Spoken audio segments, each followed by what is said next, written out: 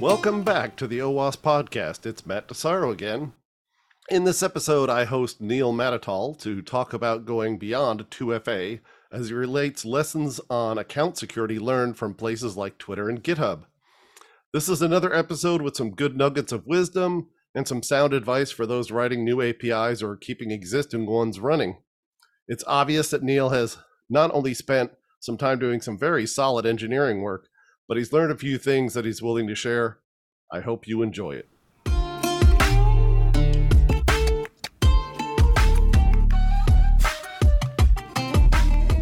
All right, it's Matt Tesaro again, and I'm here with Neil Matatal, and we're going to talk about account security beyond 2FA. I happened to catch video, I guess you should say, he did with DevSlop, the OWASP DevSlop project.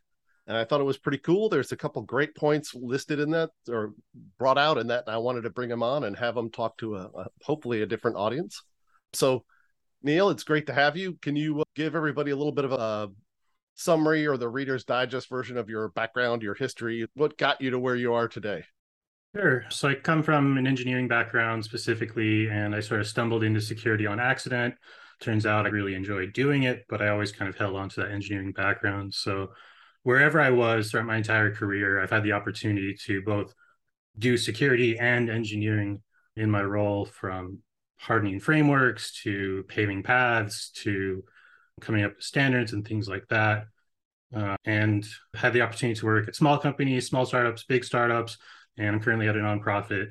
And all the different areas have all brought their own challenges, own use cases, own opportunities, own user bases. And I think it speaks to the level of interest that you can have in this sort of stuff in the ever-changing landscape.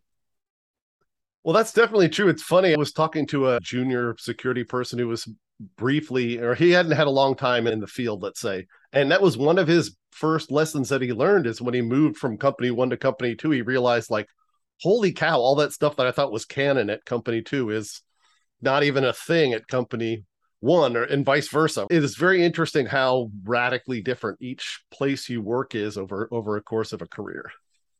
Yeah, not every XSS is the same, right? Yeah, that's true. Yes. Oh, don't get me started. The context, that was the one thing I'm going to derail slightly, but like understanding the context of where a vulnerability hits, it gets lost on a lot of new people in the field because they're very excited because, hey, I found a SQL injection. I'm like, yes, and it's the thing that restocks the drinks in the food court. Like, it's kind of bad if you can bust it, but like no one's going to die versus, I don't know, I do SQL injection, I have everyone's SSN and home address. Like, very different situation. Your DevSlop talk about it was titled Account Security Beyond 2FA, and I'll drop links to the deck and the recording as well on the podcast. But what motivated you to have this, to create that talk and do the thing? I thought it was very interesting, and I wonder what drove the decision to do that work. So I had done this work previously at Twitter, but it was a shorter period, so I didn't really have a good opportunity to tell like a longer story. Like I was there when they adopted 2FA, but like, and a few other things, but it didn't really have the full story. But when I was at GitHub, I spent a very long time there. And so I got to see the sort of creation of this whole idea of account security to the point where the entire concept was handed off to a non-security team, to an engineering team. Just to explain the culture at the time that it started, lots of things were kind of unowned, or sort of there's this idea that you could just sort of work on whatever you wanted. There had been sort of a loose move towards having teams and formal structure and management, but it was still very much like, okay, if some things are owned now, what are the things we should focus on? And we felt like our AppSec was in a good place. Like AppSec has never solved, but like we had automation in place. We had taken a few sharp edges away from the framework. We felt that developer awareness was sufficient. We felt that we had a good enough culture that people wanted to work with us instead of around us. So long story short, like investing in that further was not going to give great returns, where we had this big hole of, okay, for account security at GitHub, your options are to enable two-factor. And that was it. Yeah, we had a few other things, like you might get an email alert if something happened. There was an audit log. It was not very comprehensive, but it was there. Nobody would really look at it. And we had some support tooling that would help people figure out situations and get back into their account if it's legitimate or whatnot. But we had no telemetry on how many accounts were being taken over. We had people who would write into us and say, hey, this was suspicious, so we could maybe get some data there. But to think that an account that was taken over went unnoticed, never happened, is the chances are zero. The first step was kind of like getting a bunch of telemetry in place to understand the problem. And then it was taking it from there. What can we do to see what's going on and provide things beyond two-factor authentication, provide things that maybe don't require opting in? Because if you look at the data, like, people don't opt in. There's I can't remember his name. I think it's like Connor or something. He maintains a Google spreadsheet of people who will publicly report 2FA statistics. And if you ask an average person, engineer who's aware of 2FA, like, what would the 2FA enrollment be at GitHub? And if I told them that it was like 12%, and they'd be like, oh my goodness, I thought it would be so much higher. My reaction was, getting to 12% was really, really hard.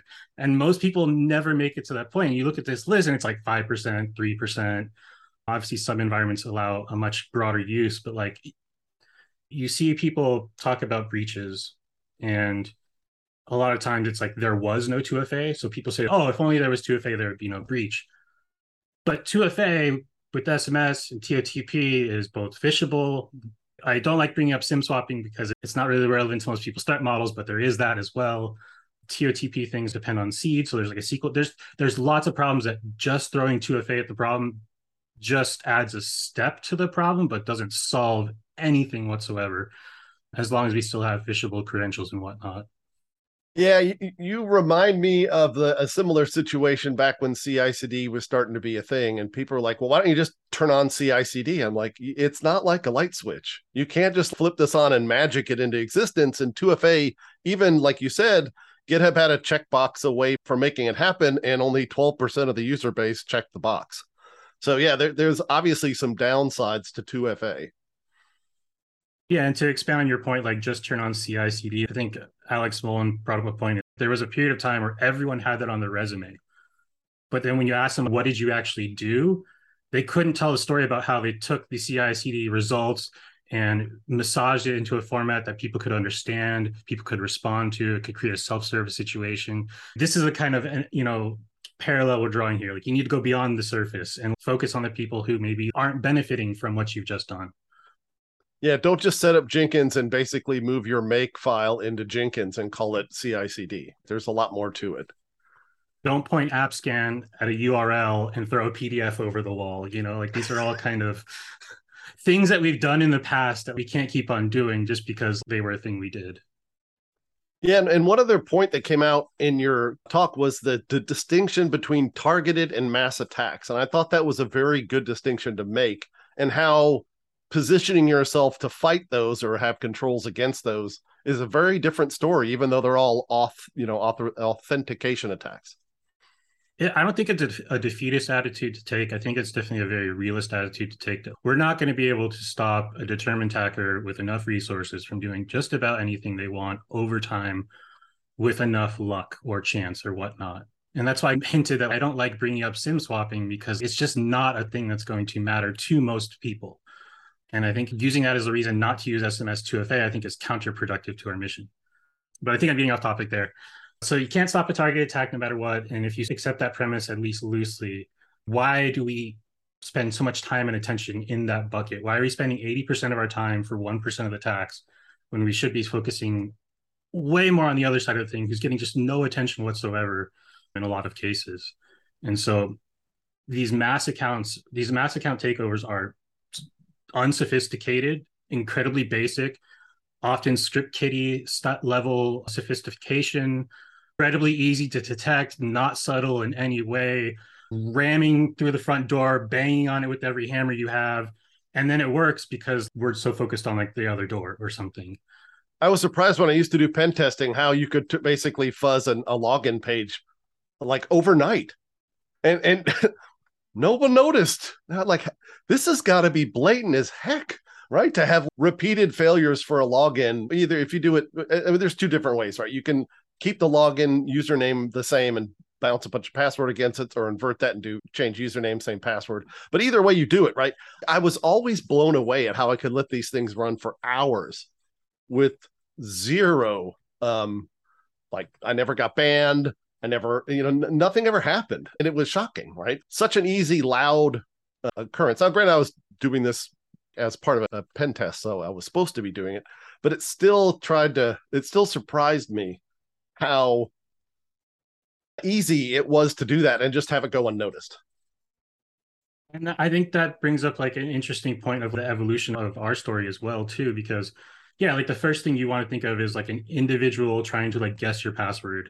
And like that doesn't really scale for an automated attack. So like you have an individual script trying a bunch of passwords against a single account. So maybe you can block that account, maybe block that IP. But nowadays it's like pretty easy to get 60,000 IPs to throw entire list of dumped credentials from a third-party site, because credential stuffing is like the biggest threat to people who don't have 2FA at this point, because everyone reuses passwords, everyone's passwords are bad, and it's really easy to get a hold of these lists and just spend $15 in AWS to see how many accounts you can pop. Originally, GitHub did have like username-based and IP-based logins, but towards the end of our system, we actually got rid of the IP-based logins, IP-based rate limits, because we had enough confidence in our account security story that it would be like practically impossible to really do an automated account mass takeover at that point. Now, are attacks in between automated, easy, and nation state infinite resources, do they exist? Yes, but are they our biggest threat? Not when people can easily retry credential dumps without much we can do, really. Yeah, there's really, except for the controls that you talk about in the talk, there's really not much you can do to stop someone from trying, right? Like they're always going to try. You put an answering port on the internet and things will poke it. That's just par for the course. I used to call that kind of like the background radiation of the internet, right? You have 22 listening on the internet, and everybody and their brother's going to well, not everybody and their brother, but you're going to get lots of traffic that tries to brute force into your SSH connection, let's say, right? No big deal. No big surprise, I should say. It kind of goes from like the first stage is you getting random internet garbage, and it makes your application throw errors because you weren't expecting like a number to be a string or something. And then stage 2 is, okay, you can throw the internet at us, but like we're still scared of like attacks and like WAFs and stuff. And then there's a third phase where you're just like, I have enough confidence in these systems that like I can move on. And that's kind of a good feeling. That is a good feeling. So what were the things you thought were useful in your transition from checkbox 2FA, kind of the early days, to your final, we can feel like, at least as far as mass account takeover, we're in a good place. We have put that to bed as much as you feasibly can. The lowest hanging fruit, I think, was just better notifications and better audit logging. So this was not an opt-in feature. This is a very passive thing. So if certain events on your account take place that you might want to be aware of. So if it changes the way you are able to sign into your account or access resources, anything that changes the authorization of your account, we would send an email. We'd add an audit log entry. The audit log is both visible to the user, but also a more enhanced audit log is visible to support. And that all feeds into incident response, account takeover detection type stuff. So it really helps everyone there. The second one I mentioned earlier was just like adding the telemetry, like where are users signing in from? Are they signing in from the same device? Do they typically sign in from the same set of locations, same set of IP addresses? What are their user patterns like? And that involved filtering out a lot of garbage data, because you can easily skew things with just a really noisy bot here or just an account that changes IPs every time. Anyways, we got to a point where we were like, okay, when we see these massive spikes of both attempts and successful sign-ins, which we suspect are automated account takeover attempts that are currently being successful, what does that look like? How does that compare to a normal day? And it's like, oh, lots of these are coming from nations that people have never been in. A very broad sort of classification, one that's not great when you compare the size of the United States to some countries in Europe, for example. Crossing a border in North America is a lot different than crossing a border in Europe, for example. Some people might work in a different country they live in.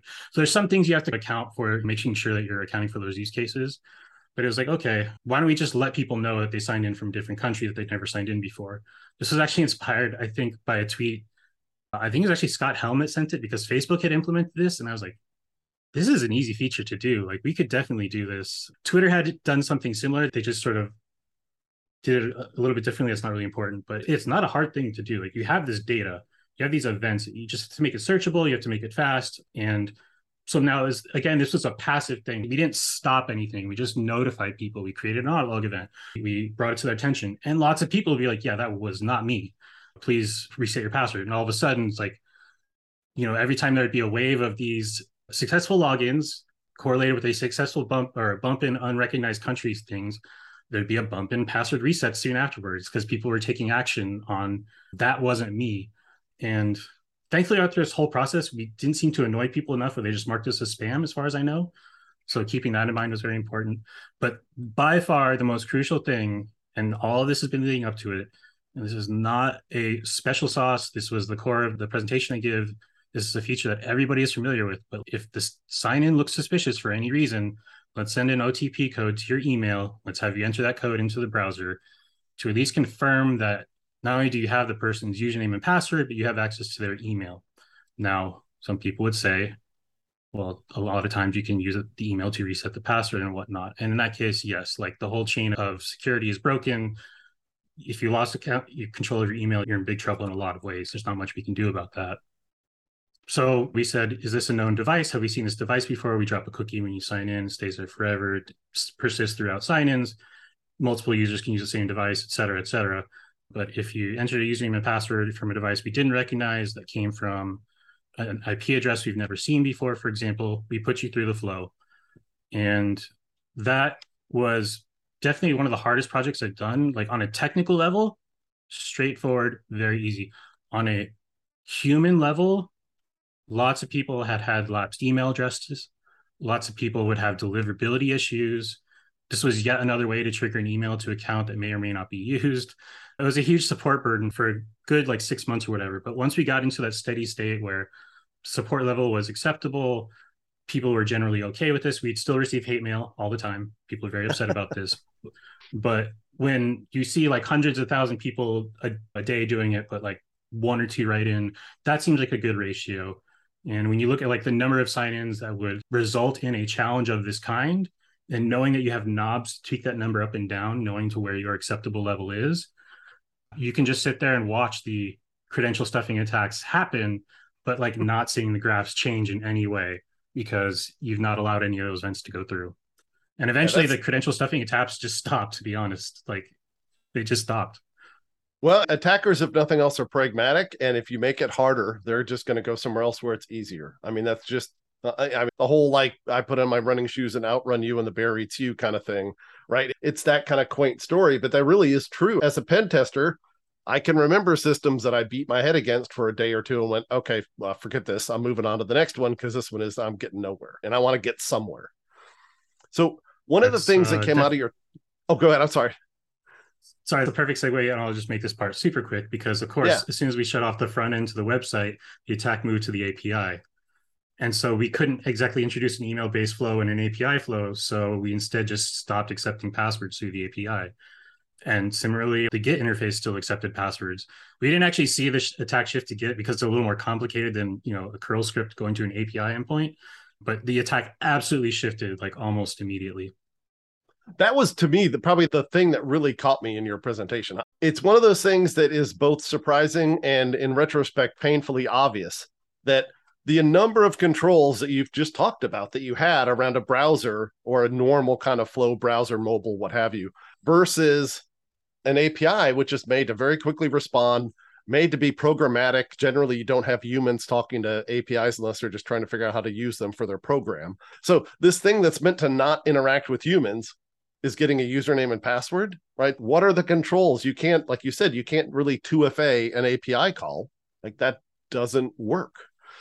My Python script doesn't have a mobile phone that it can go check and get a SMS pass or verification code at. So that was fascinating to me that GitHub was at the point with their attacks, and particularly mass attacks, that they just were like, we're done with letting you log into the API. Go use your browser, get a token, and make it happen that way. Now, was that how much of a political struggle was that? And did you have enough evidence to where it just sort of happened? Because I mean, as a user, I like the idea of making a little request quick and easy with the username and password, and I get a token and I hand that off to my thing and off it goes, versus having to log in and grab a token and copy and paste and whatever I have to do to make that work, right? A little more clickiness in the second option. How politically, internally was that to get that done? Politically, we'll talk about both the security aspect and then like the engineering resources aspect, because they are definitely different. Politically, it was easy because we were like, hey, because we import compromised password data, we can see that the kind of passwords that are being used in these attacks. Hey, very clearly credential stuffing attacks went from the website and they stopped. We knew they were going to the API after this. We now have proof. Okay, so we saw the attack shift. Boom, security problem solved. Engineering problem, much, much bigger. You know, APIs have a variety of clients, including GitHub Desktop, including Unity, including that random Android app, including the Eclipse 2.0 that's still running on someone's desktop that uses Java 1.3. Like these are all things that are allowed to connect to our API. And while we did kind of cut off support by like requiring things like TLS 1.2, we still had a plethora of clients that, even if they were doing everything right, still needed to make drastic changes. In a lot of cases where you used to put a password, you could just put a personal access token, and that was okay. But there were also some APIs we had to get rid of entirely. If you have an API that requires a password, but you're not going to let passwords through anymore, what happens to that API endpoint? Specifically, this was an API endpoint to generate tokens, which is a horrible idea to exist in the first place. And I was so happy that we got rid of that. But that broke a lot of stuff. That broke a lot of people who were trying to do it the right way, but wanted to make it easier for people. At the same time, we, similar to the API, what do you do? How does an API call authenticate with OAuth? Like you have to go through a dance at some point. So we had to introduce the OAuth device flow as well, so that things like the GitHub CLI could continue to work. Because again, the GitHub CLI was like, man, passwords are super convenient. So like, let's just support those. And lots of documentation on the internet that was copied and pasted everywhere was like easiest way, username, password. So we had to make changes to how we did OAuth. We had to make changes to the client apps we own. I submitted a pull request against an Android mobile app to help them along, and it was never merged, unfortunately. I wanted to say I was an Android developer, but maybe one day I'll get there. You'll get there. So technically, it was a huge problem, and then the support burden along the road was non-trivial as well. So I should have brought that as well. Like throughout this entire story, we had to partner with our support team very closely because they knew the problem better than we did, actually. We just found the data that kind of supported what they said without changing things very much. And rarely did we go against them. But we always had to think, is this going to be a case where engineers are going to be responding to support tickets again? Because that's where we were before. Thankfully, everything went smoothly. There was not even a blip. There was no hate mail. Like we didn't see a drop in traffic. Like it just worked. We had also been like notifying people over email for a year, but I don't know that had any effect because the only thing that actually saw graphs change at all was when we did our brownouts. So temporary service disruptions intentionally was the only time we'd ever see traffic change.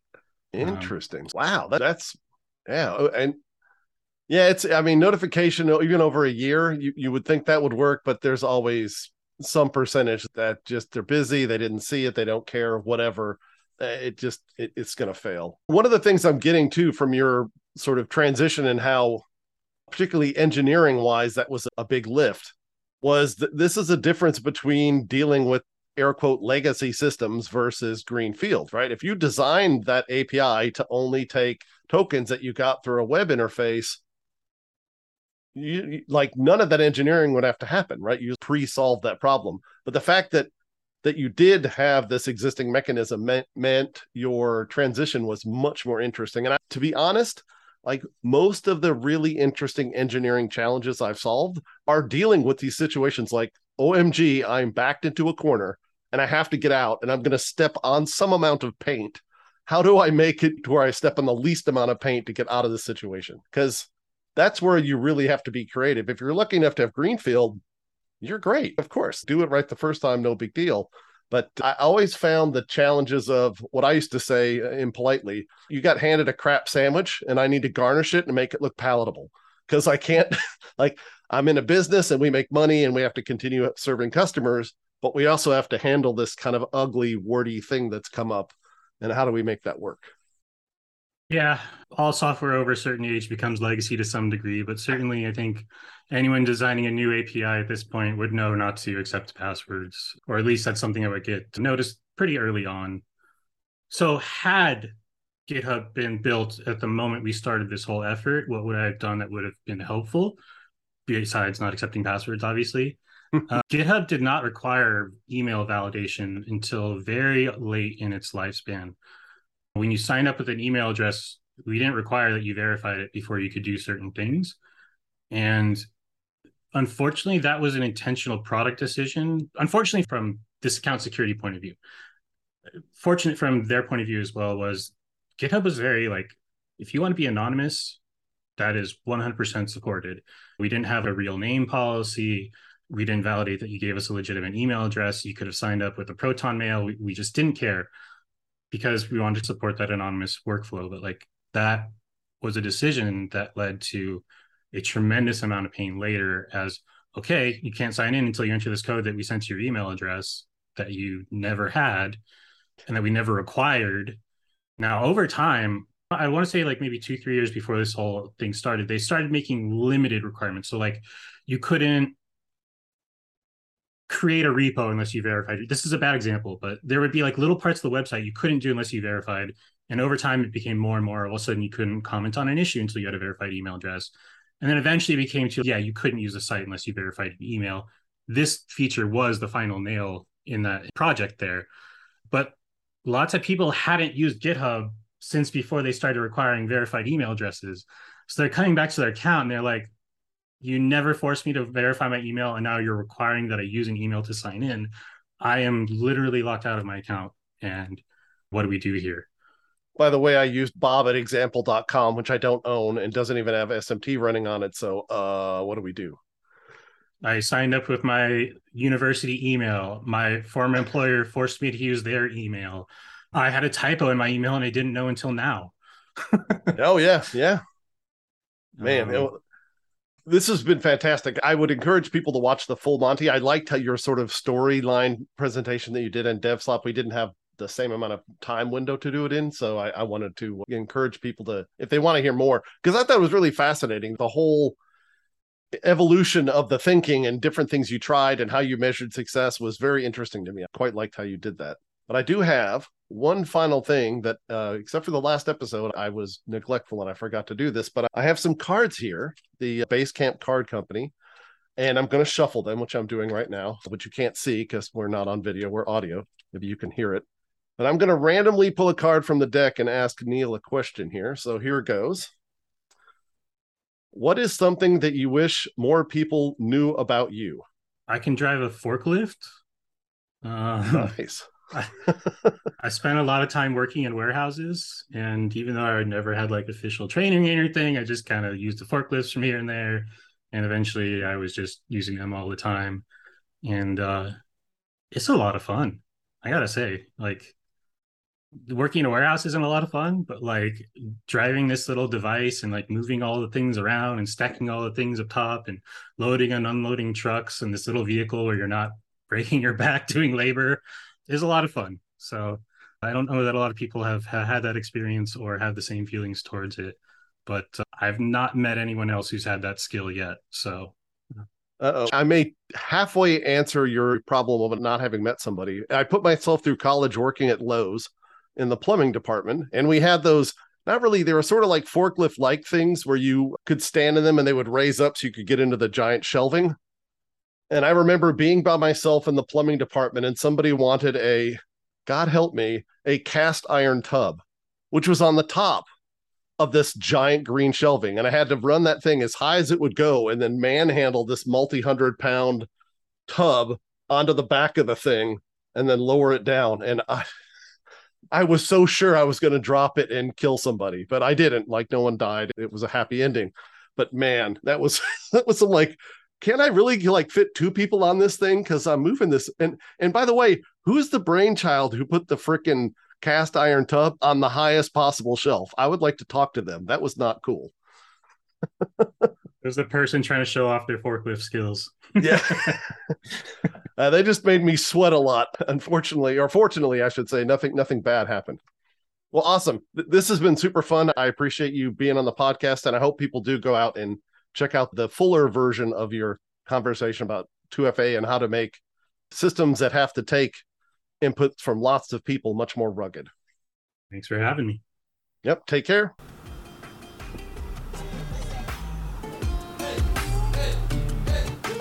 I'd like to thank No Name Security for making it possible for me to record this episode. No Name is a complete and proactive API security platform that protects APIs in real time and detects vulnerabilities and misconfigurations before they can be exploited. No Name is an out-of-band solution that integrates with your existing infrastructure to provide deeper visibility and security. Please give them a look.